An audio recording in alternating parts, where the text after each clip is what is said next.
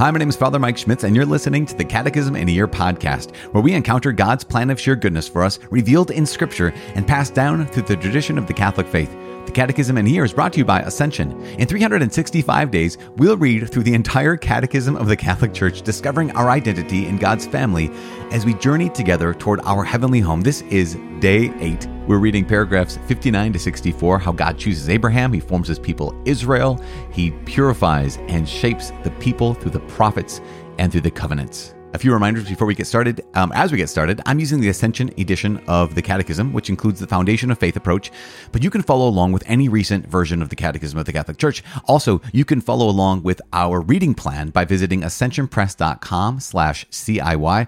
Also, you can click follow, subscribe to listen to your podcast, this podcast, and wherever you listen to podcasts, you can do that today. You know, it's Day 8, and one of the things that I don't know what your experience has been. Because it's kind of almost like, how would I say this? It kind of feels like a little bit of slow going. It kind of feels like, remember how if you went through the Bible in a year, one of the things that we went through was just like, okay, yeah, I'm hearing that same story again. Okay, here's the same story again. Like, remember when we had Numbers and Deuteronomy at the same time, and it was like, okay, wait, you just told the exact same thing.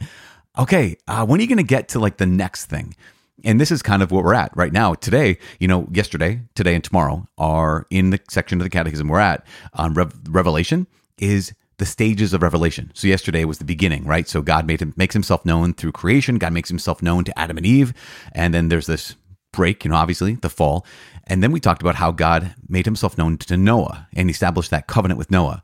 Now, today we're going to go and talk about how God chooses Abraham, reveals Himself to Abraham and to the prophets, and then to through the prophets, and then to create the people of God. Tomorrow is the fullness, right? The fullness of revelation. Who is Jesus? Who's not a what, is a who, and the fullness of God's revelation is Jesus, and coming to us through the power of the Holy Spirit. So these stages of revelation, it can kind of sometimes maybe seem a little bit redundant, a little bit slow, but we want to take our time in some ways because that's what God is doing. We're going to find out that God takes it's slow, right? There are stages of revelation. He made Himself known in the beginning, Adam and Eve. He made Himself known to Noah and established a covenant with him. He makes Himself known to Abraham and to David and to the people of Israel through the prophets. And then, of course, God makes Himself fully known to us through Jesus. We're going to find out more about that today, or be reminded of that today if we already knew that. So let's just pray right now as we begin to know that, okay, God, You make Yourself known in stages, not only in kind of meta stages that are macro stages, but also in our lives. I mean, think about this for yourself. Think about how God has made Himself known over the Bible in a year. Think of how God has made Himself known even over these last 7 days here on Day 8. Think of how God has made Himself known even in your life.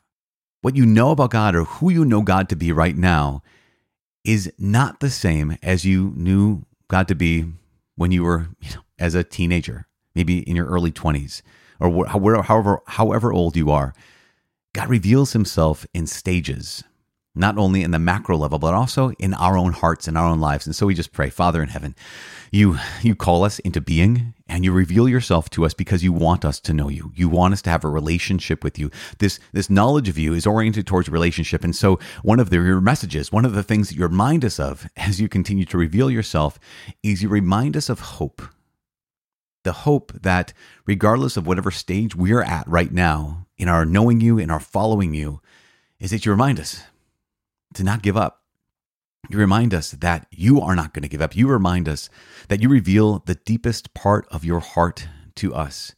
And so we just have to keep walking like those patriarchs, like Abraham, Isaac, and Jacob, like their wives and like their children, like the prophets, and of course, like our Lord Jesus, who continued to walk even when walking was difficult, even when He was weighed down by the cross that was meant for us, but that He carried for us. Lord God, give us the hope to not stop walking, especially when things are darkest. Help us to have the hope to continue to know that when we're walking, You are walking with us. Give us hope to conquer discouragement. Give us hope to conquer despair. We make this prayer in the mighty name of Jesus Christ, our Lord, in the name of the Father and of the Son and of the Holy Spirit. Amen. Okay, so here we are, Day 8. reading paragraphs 59 through 64. God chooses Abraham. In order to gather together scattered humanity, God calls Abram from his country, his kindred, and his father's house, and makes him Abraham, that is, the father of a multitude of nations. In you, he said, all the nations of the earth shall be blessed. The people descended from Abraham would be the trustees of the promise made to the patriarchs, the chosen people, called to prepare for that day when God would gather all his children into the unity of the church. They would be the root onto which the Gentiles would be grafted once they came to believe. The patriarchs, prophets, and certain other Old Testament figures have been and always will be honored as saints in all the church's liturgical traditions. God forms his people Israel. After the patriarchs, God formed Israel as his people by freeing them from slavery in Egypt. He established with them the covenant of Mount Sinai, and through Moses gave them his law so that they would recognize him and serve him as the one living and true God, the provident Father and just Judge, and so that they would look for the promised Savior. Israel is the priestly people of God, called by the name of the Lord, and to whom the Lord our God spoke first, the people of elder brethren in the faith of Abraham. Through the prophets, God forms his people in the hope of salvation, in the expectation of a new and everlasting covenant intended for all to be written on their hearts. The prophets proclaim a radical redemption of the people of God, purification from all their infidelities, a salvation which will include all the nations. Above all, the poor and humble of the Lord will bear this hope. Such holy women as Sarah, Rebecca, Rachel, Miriam, Deborah, Hannah, Judith, and Esther kept alive the hope of Israel's salvation. The purest figure among them is Mary. Okay, so here we are on day 8. We have these few paragraphs, and I love this. Maybe I get a little too over the top a little bit but it feels like we're getting some traction. I might have mentioned this before. It sometimes feels, well, I know I did just a second ago. It sometimes feels like it's slow going.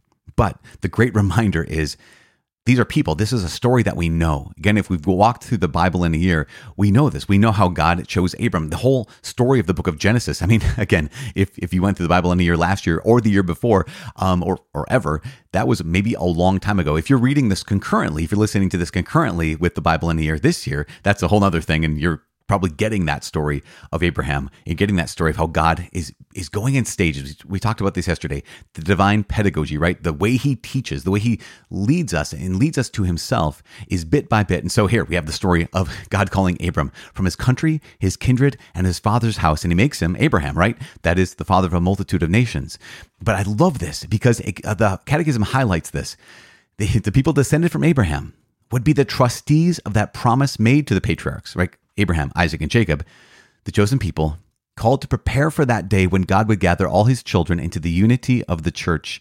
And this is one of the things we recognize. I mean, hopefully we all know this, but we know that Jesus didn't found a new religion, right? In so many ways, he fulfilled the old covenant. Yes, he established the new and everlasting covenant, but in a very real way, we can say that here is Jesus who was the one.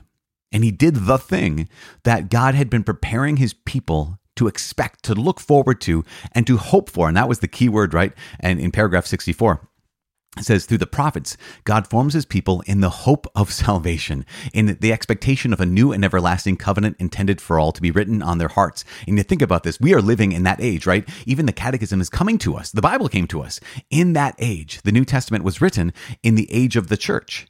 And so we recognize that, man, all of that story of the Hebrew Scriptures, all that story of the Old Testament, all that story of here Abraham and the patriarchs and the prophets, it's pointed to where we're living right now, which is remarkable. So again, this bit by bit, stages of revelation. But I want to highlight a couple other things. One, in paragraph 61, it notes that the patriarchs, prophets, and certain other Old Testament figures have been and always will be honored as saints. And no, we don't say Saint Abraham or Saint Sarah. We don't say Saint Deborah or Saint David. But we recognize that when it comes to, I guess we might say it like this. In our hearts, we recognize that those figures of the Old Covenant, those figures in the Old Testament, not all of them, but the heroes, right? We know that we recognize them in our hearts as saints, but also in the church's liturgical traditions. So when it comes to our understanding of the communion of saints, the letter to the Hebrews, chapter 11, talks about these people who have gone before us. They are the cloud of witnesses that surround us. And so, we honor them as saints, even though we don't have, ST, capital ST period before their names. I love this. The next stage, right? Here's Abraham, the patriarchs. After the patriarchs, God formed Israel as his people by freeing them from slavery in Egypt, the Exodus. And so he established a covenant in Moses. And this is one of those things, and not only is setting them free from slavery in Egypt, but leading them through the wilderness, leading them into the promised land. And we can recognize that what the Catechism is pointing out is the thing that the Bible keeps pointing out. And that is, these stages of revelation are happening in real life, right? They're happening in real time. I mean, just stop to think about that for a moment. After the book of Joshua, as God led his people, again, out of slavery in Egypt through the wilderness across the Jordan River. And here they are in book of Joshua coming into the promised land. And after the book of Joshua, you have this book of Judges where things are just chaotic. Remember that tagline that kept going back to, in those days, there was no king in Israel and everyone did what was right in their own eyes. And you think, gosh, Lord, couldn't you have just, sped things up? But this is generations upon generations of people who are getting to know God slowly, like just bit by bit.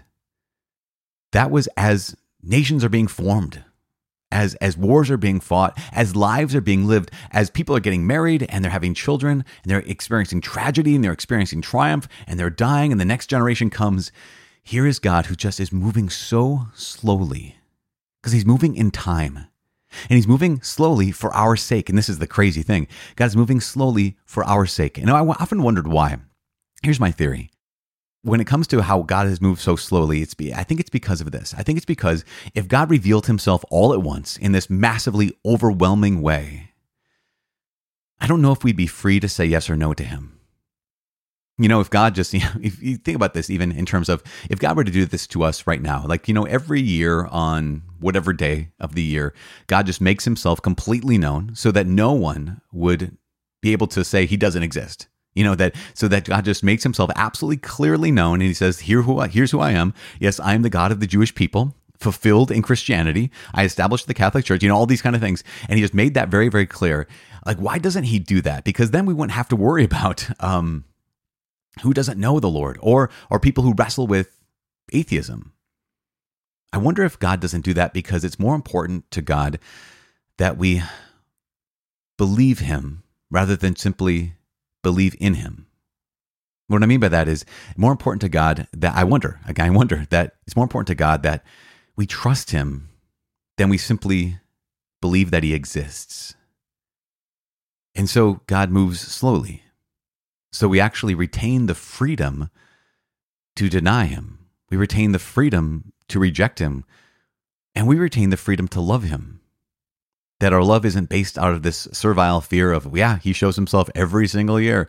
And who'd want to reject him? Because that's horrible. You wouldn't be free to reject him. But if we're not free to reject him, maybe we also wouldn't be free to love him. So God, what does he do? He reveals himself in stages. And here's the last thing. I love this. And paragraph 64. Remember, this is right before tomorrow. Tomorrow, we're going to talk about how Jesus is the mediator and fullness of all revelation. At the end of this paragraph 64, it talks about how not only do the prophets give us a hope for salvation, an expectation of the new and everlasting covenant for everyone, not just for the Jewish people, but for every person in the entire world. He also talks about how there's a radical redemption of the people of God, like a purification of our hearts, that will have new hearts, every one of us, all the nations, every race, every culture, every people, every language, every person has the potential, the capacity to have this new heart. And I love how the church says, above all, the poor and humble of the Lord will bear this hope. And it points specifically to the holy women like Sarah, Rebecca, Rachel, Miriam, Deborah, Hannah, Judith, Esther, and above all, Mary. I love, there's a blessing. This is the last thing. That is second to last thing before. This is the last thing for real now. In a Catholic wedding rite, there's a thing called the nuptial blessing. And as part of the nuptial blessing, there's a special blessing upon the bride. And it says, may God bless her. May she be like those women whose praises are sung throughout the scriptures. May she be like those holy women whose praises are sung throughout the scriptures.